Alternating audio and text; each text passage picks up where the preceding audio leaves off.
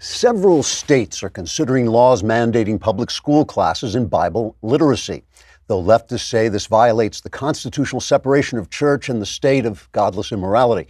President of the ACLU, Les Wright, in a speech to a golden statue of a goat, said, quote, "As head of the American Civil Liberties Union, I strongly oppose America, civility, liberties, and union. If the Bible is taught in schools, I fear it might poison the minds of innocent children with the idea that they are endowed by God with individual rights, and that's not who we are," unquote. Wendy Rage, the president of Atheists Seeking to Stamp Out Holy Authority and Teaching, also known as ASSHAT, issued a statement saying, quote, "What has the Bible given to America? Absolutely nothing. It's a fly in the ointment when the powers that be want to cast the first stone that will lead to a fall from grace, as when the blind are leading the blind. If we can't see eye to eye on this, I'm at my wit's end and wash my hands of the matter with a broken heart. Instead of having words put in our mouths, can't we rise and shine and eat, drink, and be merry until we bite the dust? Or is it a sign of the times that the writing's on the wall and in the twinkling of an eye will leave the straight and narrow and die by the sword?" Unquote. When told that every phrase in her statement actually came from the Bible, as did most of her ideas and values, Miss Rage said, quote, "Gee, I didn't know that. They should have taught us the Bible in school," unquote. Alexandria Occasional-Cortex, Democrat congresswoman from the state of utter ignorance, also opposed Bible literacy, saying, quote, "I don't have to know the Bible to say what morality is any more than I have to know anything to say anything," unquote. God himself also issued a statement. It's called the Bible. Trigger warning, I'm Andrew Klavan, and this is The Andrew Klavan Show. I feel hunky-dunky, life is tickety-boo. Birds are winging, also singing hunky-dunky-doo. Ship-shaped, ipsy-topsy, the world is zippity-zing. It's a wonderful day, hurrah, hooray! It makes me want to sing. Oh, hurrah, hooray! Oh, hooray, hurrah! How stupid is elite American political discourse? Actually, we'd need a longer podcast to fully answer that question, but let me put it this way. Led by a news media that is little more than the publicity arm of the Democrat Party, elite American political discourse is very, very stupid. Very. Consider that for the last 2 years, America's so-called journalists have been so obsessed with minor Russian diddling with Facebook ads that they have turned a blind eye to the FBI's complete subversion of the Constitution. Meanwhile, with the approval of socialist knuckleheads like Bernie Sanders and Alexandria Ocasio-Cortez, along with Jew-hating knucklehead Ilhan Omar, the left is openly giving cover to murderous dictator Nicolas Maduro in Venezuela, who has Putin's full support because Putin hopes the collapse of the state of Venezuela in our hemisphere will hike the oil prices that keep his gangster government in power and flood our borders with refugees because, oh yeah, the left is preventing us from building a wall. But thank heavens, Roger Stone is in chains. Whew. All right, we'll talk more about this, but first, let us discuss man crates. Man crates. Why? Because Valentine's Day is coming, and it's easy. I'm sorry, ladies, but it's easy to get something for your girlfriend or wife because girls like a lot of things. Guys don't know what they like and don't know anything. So it's very hard. But with Man Crates, the problem is solved. Man Crates knows what guys like, and they have hundreds of gift options, so you know you will find the perfect surprise for him. These gifts are totally unique. Most gifts ship in a sealed wooden crate with a crowbar so that opening them just gets the juices flowing in and of itself. Who cares what's in? Actually, I really like them. They have unique gifts like the personalized barware crate with personalized pint glasses and bottle openers, the pizza grilling crate with pizza stones and a two-sided dough roller. I got the very nice whiskey appreciation kit and a puzzle one, which I really, really enjoy. Get him a Man Crate Plus, one of their meaty Valentine's gifts, and save. Just for Valentine's Day, get 14% off when you spend $100 or more at mancrates.com/Klavan. That's 14% off when you spend $100 or more at mancrates.com/Klavan, mancrates.com/Klavan. And get that puzzle one. You can solve the puzzle of how do you spell Klavan. It's Klavan. Also, tomorrow, men and women both, is Mailbag Day. And you know how to do that. You go to dailywire.com, subscribe. It's a lousy $10 a month, $100 you get the whole year, plus the Leftist Tears tumbler. And what would you do with that $100 otherwise? You just wasted on yourself when you could be giving it to us. So go on dailywire.com, subscribe, then hit the podcast button, hit the Andrew Klavan podcast button. When you get there, hit the little mailbag symbol. You can ask me anything you want, personal questions, political questions, religious questions. All my answers are guaranteed 100% correct. That's what you get for $100. You get 1% correctness for each dollar you spend at Daily Wire. So you get 100% correct answers, and they'll change your life, sometimes for the better.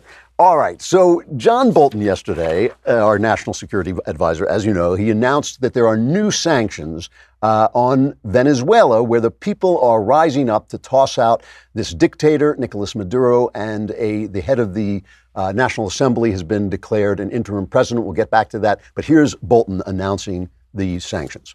We're going to announce sanctions against Petroleos de Venezuela, Sociedad Anima, or PDVSA, as it's known by its Spanish acronym, the state-owned oil monopoly. We have continued to expose the corruption of Maduro and his cronies, and today's action ensures they can no longer loot the assets of the Venezuelan people. We expect, and Secretary Mnuchin will go into this in more detail, that today's measure totals $7 billion in assets blocked today, plus over $11 billion in lost export proceeds over the next year. We also today call on the Venezuelan military and security forces to accept the peaceful, democratic, and constitutional transfer of power. And to a certain extent, this has already begun. And by the way, Bolton, I don't know if it was at this briefing, I think it was at a State Department briefing, he was carrying a yellow legal pad, and people could see that scribbled on it was a little note that said, send 5,000 troops to Colombia. The idea being that this was one of the options, that they would send 5,000 American troops to Colombia in case they were needed in Venezuela. I love that. I kind of had the feeling he did that on purpose, but I don't know. It was pretty funny. I just thought the whole idea of walking around with a little notepad, that I have notepads like that too. Send 5,000 troops to Rodeo Drive. So here's Bernie Sanders, right? This is the guy who honeymooned in the USSR because gulags are just so romantic. He tweeted this: the United States should support the rule of law. All right, pay attention to this, okay? The rule of law, fair elections, and self-determination for the Venezuelan people. We must condemn the use of violence against unarmed protesters and the suppression of dissent. However, we must learn the lessons of the past and not be in the business of regime change or supporting coups as we have in Chile, Guatemala, Brazil, and the Dominican Republic. The United States has a long history of inappropriately intervening in Latin American countries. We must not go down that road again. I love hearing Bernie Sanders talk about learning the lessons of the past. Here's a guy who supported the Soviet Union, honeymoon in Moscow, and he's still a socialist. Who is less appropriate to be talking to us about learning lessons of the past? All right, here's what's happening, all right? Obviously, socialism has destroyed, from Hugo Chavez on to Nicolas Maduro, socialism has destroyed freedom, the economy, everything, the social network in Venezuela. The people are starving. All the food is gone from the shelves. They're rioting because they're so sick of this, prison of corruption and want and need that socialism creates wherever it is tried. Okay, so they're rioting. Maduro's election, he's propped up by Cuba and Putin, okay? He's propped up by the Russians and Cuba, or maybe we should say the Russians through Cuba. And he stole this election at the hands of the military. It's a completely illegal election. So the National Assembly, using the Constitution, using a clause in the Constitution, declared his presidency illegitimate. So this is not any kind of illegal move. And using that same clause in the Constitution, they elected their president, Juan Guaido, as president. He's also a leftist, by the way. It's not like they're electing, Ronald Reagan. This is one of their leftist guys, but he is now declared the president. So everybody in the free world has basically supported this. Now, here is Ilhan Omar. This is the woman who hates the Jews, loves the idea of boycotting Israel. This is the new congressman, the new Muslim congresswoman, and she says Trump's new sanctions on Venezuela are nothing more than economic sabotage designed to force regime change by starving the very people we claim to be helping. We must lift these and other sanctions impacting Venezuela's poor and support dialogue between the opposition and government. So Bernie Sanders and Ilhan Omar counseling Trump not to interfere in our own hemisphere with this regime change. Here's Marco Rubio responding to this, by the way. He was asked by Jake Tapper to respond, and this part isn't in the clip, but Jake Tapper asked him to respond to this Ilhan Omar tweet, but he referred to Guaido as the self-proclaimed president, which just isn't true, right? They used a constitutional means to elect him president, and we have recognized that presidency. So here's Marco Rubio responding to Omar. This is not a U.S.-backed anything. I didn't see any Americans in the street in Venezuela when hundreds of thousands, if not millions of Venezuelans took to the streets on the 23rd. This is Juan Guaido and the National Assembly, which was lawfully elected under the Constitution of Venezuela. By the way, a constitution put in place by Hugo Chavez. They followed the Constitution that said the election in January was invalid. The swearing in January was invalid because the election that put Maduro there was invalid. When there's a vacancy in the presidency, the president of the National Assembly, which happens to be Juan Guaido, becomes the interim president, and in the next 30 to 45 days, he has to call for new elections. That was all their law. They followed that. The U.S. simply supported the democratic institutions, along with, by the way, 16 countries in the region. This is not the U.S., this is Honduras, this is Guatemala, this is Canada, Brazil, Colombia, Argentina, et cetera, et cetera. So this is not a U.S.-sponsored anything. This is us supporting the people of Venezuela who want their constitution and democracy followed. That's a fact. So it's more, Rubio said it's 16, it probably was when he was speaking, but it's more than that now.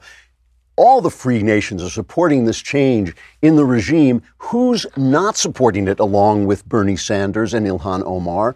The people not supporting it, the people who don't support it are Russia, China, Iran, Cuba, Turkey, Nicaragua, and Hezbollah. All the fascists everywhere are supporting Maduro, and that's the guy that Bernie Sanders wants us to keep our hands off of, because God forbid we should interfere anywhere. I mean, we haven't interfered anywhere, actually. We're just basically supporting the Venezuelan people and their government and their constitution. Dick Durbin, a Democrat, obviously went down there, and he supports regime change, and he was then attacked by Ro Khanna, a California Democrat, who wrote, with respect to Senator Durbin, the U.S. should not anoint the leader of the opposition in Venezuela. Again, we're not doing that. They did it during an internal polarized conflict. Let us support Uruguay, Mexico, and the Vatican's efforts for a negotiated settlement and end sanctions that are making the hyperinflation worse. It has nothing to do with us. This has to do with their stupid socialism. Guess who retweeted that tweet? Our old friend Alexandria Occasional Cortex. She retweeted that. So you've got all these people on the left, right? And by the way, I don't know whether military action is wise and how far we want to go into interfering with this. John Bolton says he thinks the military are not backing Maduro, but I think that's pretty complicated because it's almost certain that under Maduro, the military has committed atrocities that they don't want to be held responsible for if there is a change in government. So I'm not sure what side the military is going to be on. They'll probably want some kind of immunity, and that could lead to more corruption. It's a complicated situation. But here's the thing. All of the left, all these guys, these clowns who have been made stars by the American media, Bernie Sanders, AOC, all these people that the American media supports, they are basically saying hands off Maduro. That is what they're saying. There's no way around this. Walter Russell Mead, who I touted him a couple times on this podcast. He is the new kind of foreign affairs writer for the Wall Street Journal. I think he's like the new Charles Krauthammer. I think he's a brilliant, brilliant guy. He writes a column today where it just opens with a great line. It's called "Maduro is Putin's Man in Caracas." And he starts out by saying, during the Cold War, Moscow supported the Latin American left because it naively thought communism was the wave of the future. These days, a more cynical Kremlin supports the Latin left because it knows it will fail. So this is really important. You know how Lenin called American supporters of the Soviet Union, he called them useful idiots? He was referring to Bernie Sanders. I mean, that is basically who he meant. Bernie Sanders is a useful idiot because Bernie Sanders is still living in the world where the socialist revolution is going to make everything great. What he doesn't understand is everywhere that socialism makes even the pretense of working, it's because it is supported by the capitalism of the United States. Everywhere that socialism seems to work, where there's socialized health care, where there's all kinds of socialized programs, it is because we have the military that defends them, and they don't have to pay for that military, and we pay those higher medical prices, which make research and development possible. And they don't get the research and development benefits that we get. We get all those medicines because we pay so much for them, because we have to make up for the fact that they're not paying for them. So everywhere there's socialized life in Europe and Scandinavia, it is supported and subsidized by the United States of America, okay? So it's all an illusion everywhere. Everywhere the socialism seems to work, it's all an illusion. But what Mead is saying is Putin knows this. He knows it's going to fail. He's seen socialism. He has seen communism. He's seen it fail. He's a very cynical guy. He's a gangster czar. That is what he is. He's the gangster czar of Russia. I don't even know how to comment on that, because maybe that's what Russia wants at this point. They're a very broken society, destroyed by not just the czar, but destroyed by communism. But here's the thing. So why is he propping up Maduro? Why is Putin propping him up? Because he wants him to fail, because under Maduro, the Venezuelans, they have the largest oil reserve, larger oil reserves than Saudi Arabia. But in December, they produced only 1.15 million barrels a day, a third of what they were pumping at their peak, right? Because production always breaks down under socialism for a million reasons I won't go into right now, but it always breaks down. That's great for Putin. Why? Because he lives on oil prices. He is atop of a petro tyranny. So he loves it that they're not producing oil. The same reason he hates it that we're producing so much energy now, because that really threatens him. The fact that Trump has unleashed the energy, the fracking, and all the ways we're producing energy, Putin hates that. So the important things, Trump is really undermining Putin, while Putin is happy for Venezuela to fail. Also, because he wants to take back land that has been lost by the Soviet Union, he wants us busy dealing with crisis in our hemisphere, and he loves the fact that as socialism destroys Venezuela, refugees are going to pour out of that country, and because we've got a left here that will not support border security, that's going to cause us so much problems that we won't be able to pay attention to what he's doing overseas. So meanwhile, what are we talking about? Oh my gosh, the Trump campaign contacted Roger Stone, because Roger Stone, who's a braggart, bragged that he knew something about WikiLeaks. So obviously Trump didn't know anything about WikiLeaks, so why are they investigating him in the first place? That's what we're talking about. That is what we're talking about. While Putin maneuvers with the expertise of an old chess player, he maneuvers our hemisphere into chaos through socialism, which he knows will fail. Who doesn't know it will fail? Our left. Our left. Kamala Harris has announced to run for the presidency, and she is bringing the full socialist agenda. She wants Medicare for all, which is socialized health care. I don't know why they even call it that. It's ridiculous.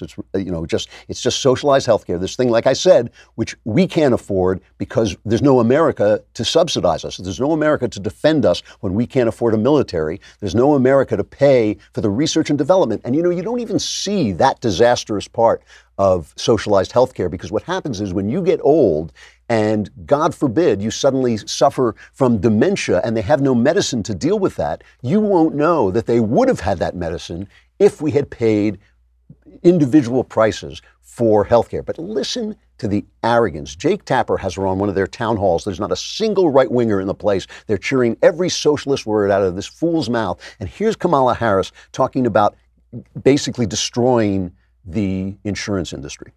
To reiterate, you support the Medicare for All bill, I think initially co-sponsored by Senator Bernie Sanders. You're also a co-sponsor on it. I believe it will totally eliminate private insurance. So for people out there who like their insurance, they don't get to keep it? Well, listen, the idea is that everyone gets access to medical care. And you don't have to go through the process of going through an insurance company, having them give you approval, going through the paperwork, all of the delay that may require. Who of us has not had that situation where you got to wait for approval and the doctor says, well, I don't know if your insurance company is going to cover this? Let's eliminate all of that. Let's move on. Let's move on from that free market stuff. Come on. Why should you have to deal with your life? We'll deal with your life for you. Play, come on. That is an amazing. Conservatives debate among themselves whether we should attack socialism on the obvious fact that it doesn't work, which is can be a weak attack because it can seem to work for about 70 years before the government collapses underneath it. But we always debate whether we should just point out that it never works, or we should point out that it's immoral, that it's inherently immoral to take people's money away and decide how to spend the money that they earn. See, it's not that government has no legitimate functions. Of course it does. It protects us from foreign attacks. It protects us from internal attacks, like being mugged. We pay for the police force. And it has certain things that it does that we won't all do together, like protecting the environment in some cases is an actual, legit government task, because each one of us may find benefit from fouling the environment, but all of us together know we want the environment to be clean. So the government has a task to sometimes do things that the free market won't take care of. But it has to be as limited as humanly possible.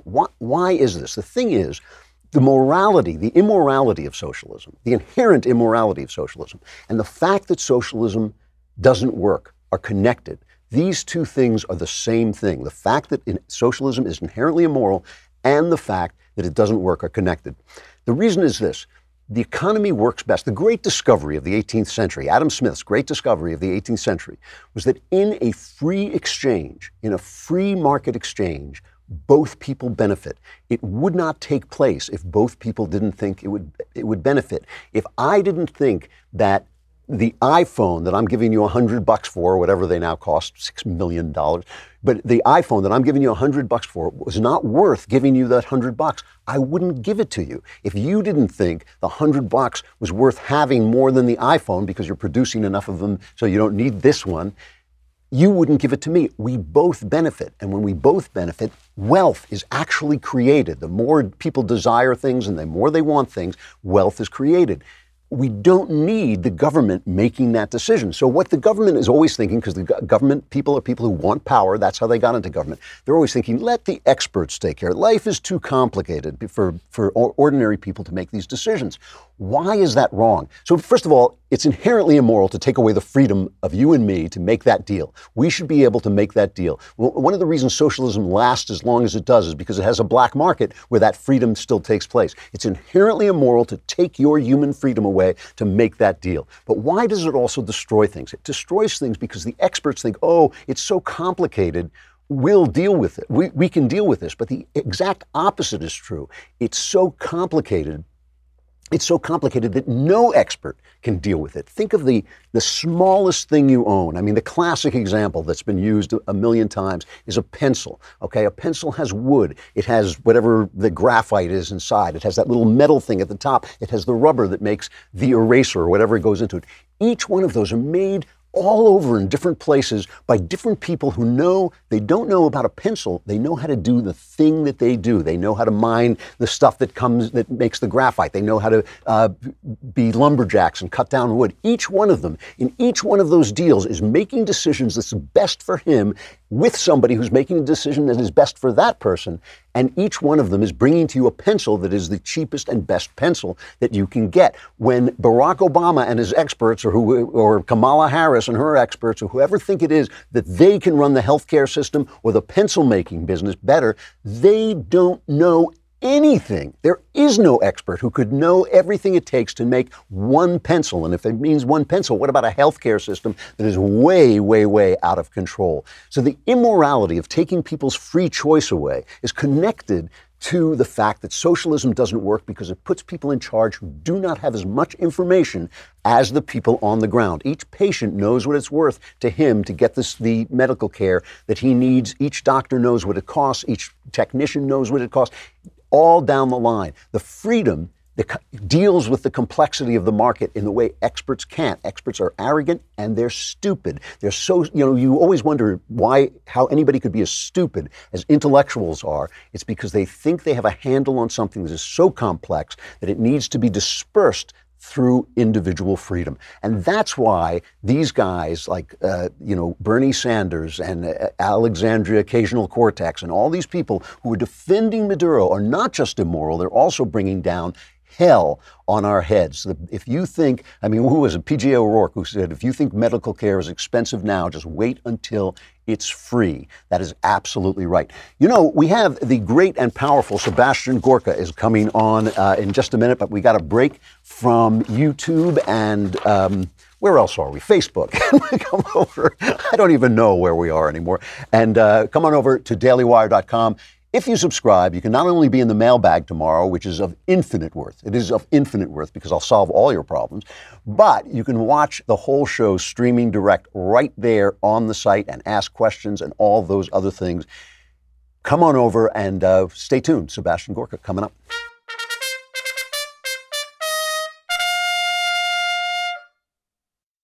All right, you all know Dr. Sebastian Gorka, but you may not know he is now the host of America First on the Salem Radio Network. I have been there. It is a terrific show. As I always tell him, he has the voice of a James Bond villain. More importantly, he has the heart of a James Bond villain. He is a military. You should just show up with a cat, I think. It's good to see you. How are you? Very well, Drew. Very well. Good to see you. Thank you for having me on. The show is great, by the way. Your show is terrific. I have to tell you. Look, getting paid to talk, it's crazy, Drew. You know, that's right.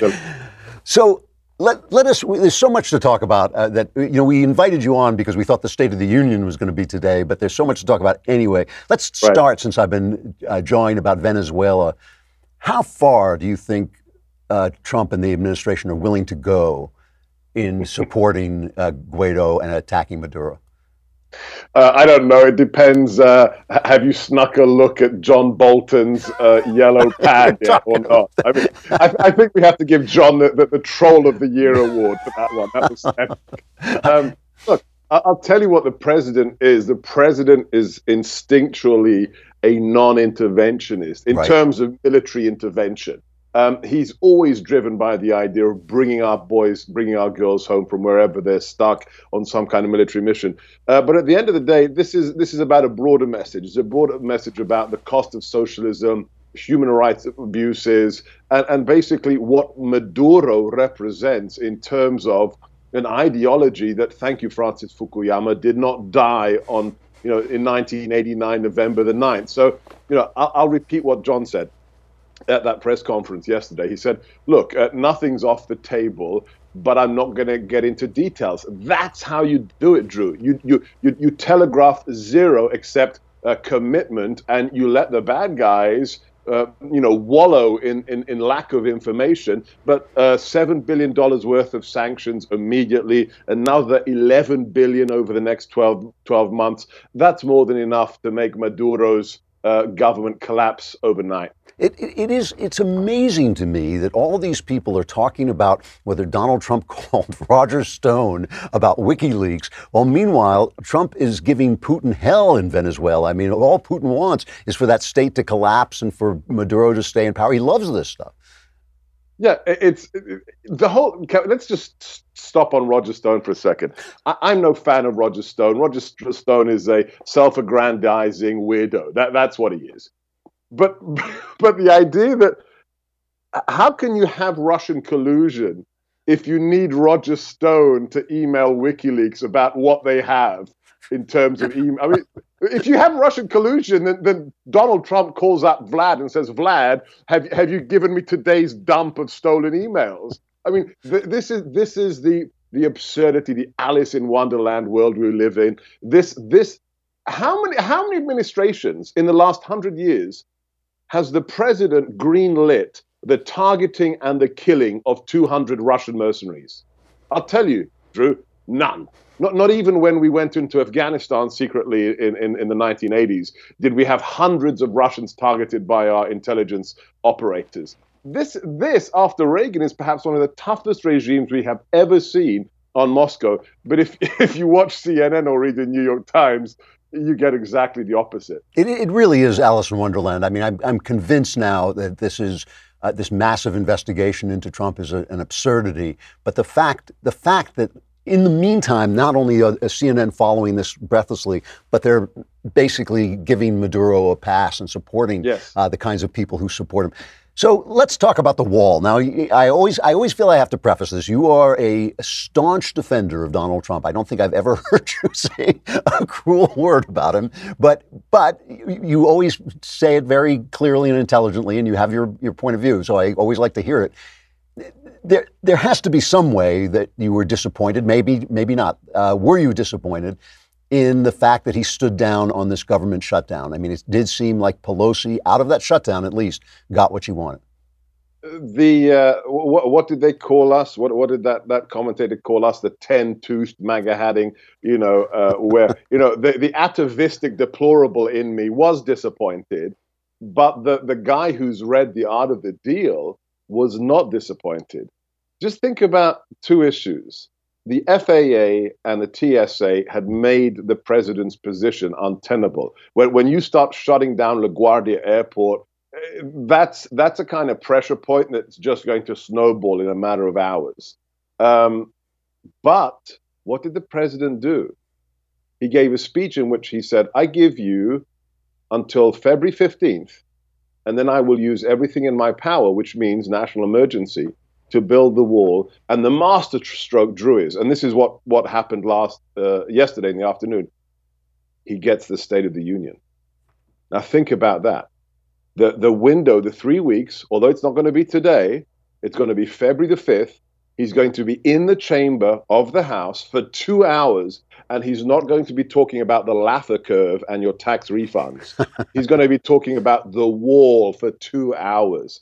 The platform that gives him to drive home his message and prepare him to what has he demonstrated in the last 35 days during the shutdown?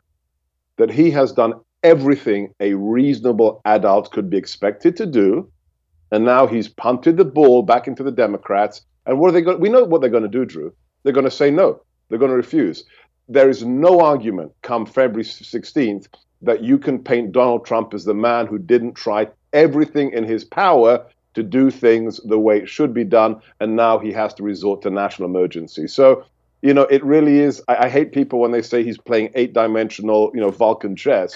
But in this case, it was a pretty slick move. He does seem to be strategizing because he has been very un-Trumpy of late. He's been very reasonable. He's given them anything they could ask for. They've been, yes. Even the Washington Post is urging them to negotiate with him. So he must be being fairly reasonable.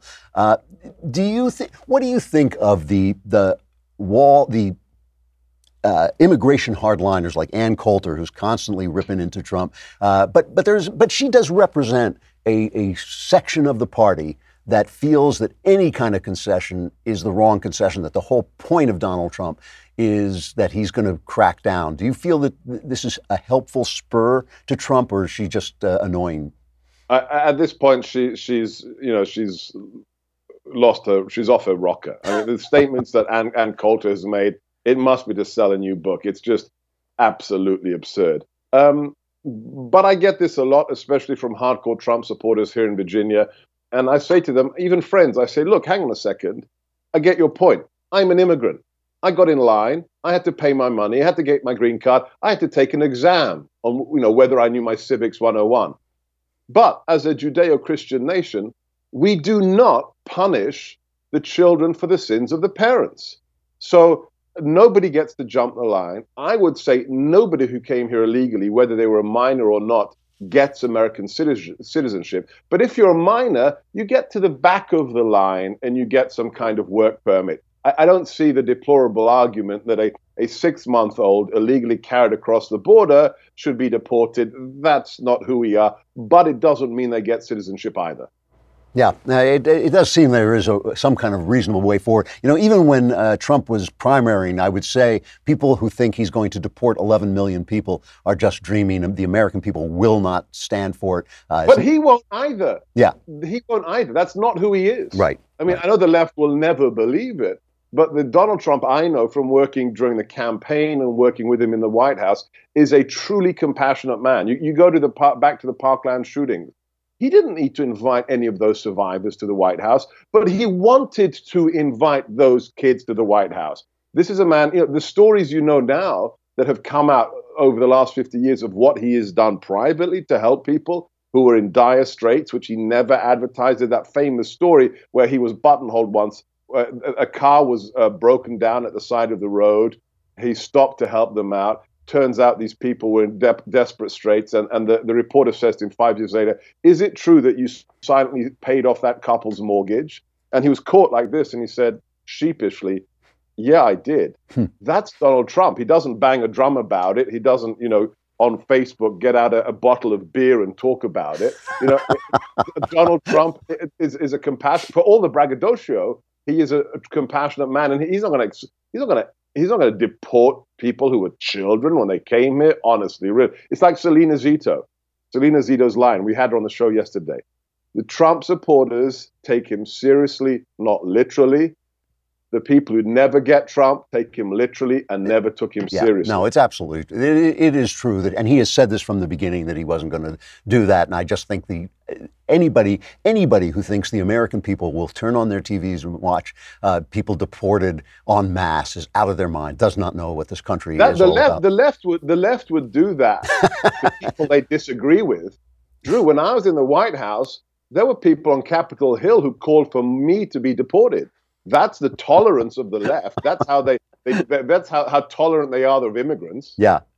So go back to for a minute to this emergency powers thing. There is an argument from both the left and the right that I'm kind of sympathetic with, that using emergency powers opens the door to the left, who will be in power again sometime, to use emergency powers for things that their little obsessions. So, for instance, the one that everybody worries about is guns. There's a shooting, there'll be some mass shooting, we can bet on it, and the left suddenly says, oh, well, we declare an emergency situation and we are, collecting guns. Do you have any sympathy with that argument? Do you see any dangers, moral dangers up ahead with the idea of declaring an emergency? Well, look, there's always kind of moral hazard issues with these kinds of measures, but I think it's a straw man argument. People need to do a little bit of research. Ken Kuklowski, a constitutional lawyer who writes a lot for Breitbart, we had him on the show, and he was very clear. People need to check this out. We already have 31 national emergency statutes in place that are active now. There's one dating back to 1979 and the Iranian Revolution that is still in place. The idea that this is some dangerous button that if you press it is irreversible. There's already more than 30 that are in place right now. And the other thing is, let's look at the facts. 72,000 people died of overdoses last year. 90% of whom was a result of opioids that have been smuggled across the southern border. How is that just prima facie not a national emergency? I mean, we had how many people died in Vietnam? 50. And now we have 72,000? That by itself, let alone the human trafficking, the rapes, the assaults of the women that are trafficked across the border, MS-13, what's going on in Mexico, by itself, if that isn't a national emergency, I don't know what qualifies as a national emergency. Here's a larger question that I really want to ask you, because you and I, a long time ago, we had a conversation about whether or not the original Trump team had been replaced with basically, straight line Republican establishment figures who were guiding the Trump administration away from a Trump revolution into something more, acceptable. Where do you think Trump stands? I mean, with guys like Steve Bannon gone, you were gone from the administration. Is the Trump revolution still a revolution, or is he now basically a kind of conservative Republican president? I'll use a Andrew Klavan line on you. Yeah. Judge him by his action. Okay. Look at the last 2 years. Is he less MAGA today than he was when he was campaigning? I think he's just as I think the shutdown shows you just how MAGA he is. He didn't want to cave, but he had to give a window to demonstrate just how radical the Dems are. The flip side of that is, I can tell you right now, I won't give you the names, but there's less than 5 people in the White House who are hardcore MAGA people who came in with the president. And it is remarkable that despite the number of, I won't say swamp creatures, but establishment GOP who are around the president, that he is still every day achieving as much as he is achieving. But look, as long as John Bolton is there, as long as Mike Pompeo is there, as long as Sarah Huckabee Sanders, as long as Bill Shine are there, you have people who are committed to the president's vision and are helping the president realize what we elected him to do. Will he get the wall, and will he get it without an emergency declaration? I think right now, look, the Democrats aren't going to give him anything by February 15th. I think he declares national emergency February 16th, and he's going to start building the wall in earnest. All right. Sebastian Gorka, his new show is America First on the Salem Radio Network. I highly, highly recommend it. It's always good to see you. It was really interesting. Thanks a lot, Seb. Looking forward to the new book. Thanks, Drew. Thanks. I should mention, too, we should plug his book, Why We Fight, which is really different than you think it would be. A very, very interesting take on kind of the geopolitical situation and where the real dangers are, why we fight. I want to end by talking about the Bible literacy question that I was joking about in the opening. It really does. It really does appall me, the level of stupidity of people who think the Bible is inherently dangerous to our Constitution as opposed to a necessary piece of learning for every young person in the West. Every young person in the West, no matter what he thinks, no matter what he believes, whether he believes in God, whether he's an atheist or not, is shaped by the Bible, because we are all shaped by the Bible. It is the most important book ever written. There are no Muslims without the Bible. There are no Jews without the Bible. And of course, there are no Christians without the Bible. And that shaped thousands of years of Western civilization. And you don't just walk away from that. When you read even the people like Nietzsche who said God is dead, and the people who oppose the Bible, even they are encapsulated within a value system that was created by belief in the Bible. That's why I don't engage in conversations about whether Thomas Jefferson was a deist or a Christian, because his ideas were entirely shaped by the Bible, even with his disbelief in Jesus Christ himself and everything we think about this. But the thing is, the most important thing to me that comes from the Bible is all the founders said that the Constitution was for a religious people. And you can take that to mean a lot of different things. But the one important thing that I think it really does mean is that the idea of what a human being is, the idea that a human being is inherently dignified in his individuality, is endowed with rights that are unalienable, are all deductions that came from the Bible. That idea of what a human being is was invented in the West, and I shouldn't say invented, it came to be, it evolved in the West through thinking about the Bible. All these people who think, everybody got it wrong, there are no men and women, everybody got it wrong, socialism is the way to go. They don't understand that everything they have comes from this source. And yesterday, there's a writer named Marcello Pera who wrote a book called Why We Should Call Ourselves Christians. He's an Italian politician and philosopher, and he said he's not a believer. He's an atheist. And yet he said we should call ourselves Christians because only with the idea of that our rights are pre-political, that they are upheld by God, can we defend the West? Can we defend the things that we have in the West? Now, I don't think that makes very, very much sense. I don't think you can pretend to be a Christian. I don't think you can say, well, I accept the results of being a Christian without accepting the foundation on which those results are built. But it does really matter. Yesterday, we were talking about those other levels of meaning, the things that happen here, which are just physical, and whether they have a moral meaning that exists on a higher plane.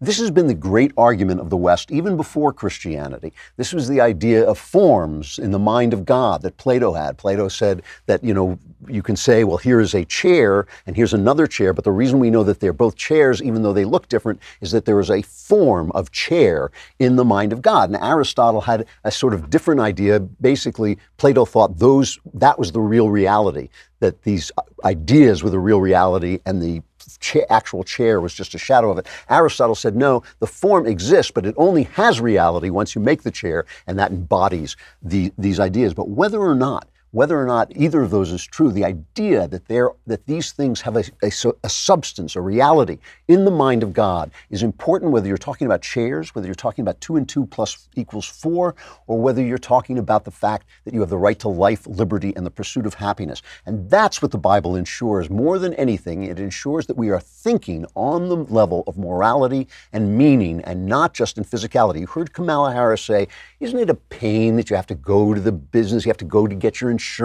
I'm going to take care of all that for you, because she's thinking always, as the left always thinks, on a completely material level. It's when you think on the level of morality and meaning that you say, well, wait a minute, don't I have a responsibility for myself? Don't I have a freedom to choose for myself? Why are you making those decisions for me? Why are you taking that away from me? And she's saying, look, stuff, I'm giving you stuff. And if you have some idea of another level of morality and meaning, you're saying, wait, stuff is nice, but freedom is more important. And that's the level we want to live on. And that's why everybody should know what's in the Bible and what it has meant to this civilization, whether you believe in it or not. The mailbag is tomorrow. Get your questions in now. Go to dailywire.com, hit podcast button, hit the Andrew Klavan podcast, hit the mailbag, ask your questions. I'm telling you, you pay $100 a year for a subscription. My answers are 100% correct. That is $1 for each percent correctness. That's a great, great deal. I'm Andrew Klavan. This is The Andrew Klavan Show.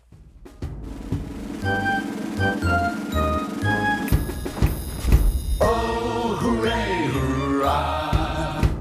The Andrew Klavan Show is produced by Robert Sterling. Executive producer, Jeremy Boring. Senior producer, Jonathan Hay. Our supervising producer is Mathis Glover, and our technical producer is Austin Stevens. Edited by Adam Sayevitz. Audio is mixed by Mike Cormina. Hair and makeup is by Jesua Alvera. And our animations are by Cynthia Angulo. Production assistant, Nick Sheehan. The Andrew Klavan Show is a Daily Wire production. Copyright Daily Wire 2019. Hey guys, over on the Matt Walsh Show today, we're going to talk about Donald Trump and his endorsement of the idea of Bible literacy classes. The left doesn't like this idea, which of course you would expect, but I think it's great because you can't have a real education without the Bible, and I want to talk about why. And also, CNBC is claiming that you shouldn't have kids because it's going to make you go broke, and having kids costs thousands and thousands and thousands of dollars a year, which is just absurd propaganda. So we're going to discuss that today as well on the Matt Walsh Show.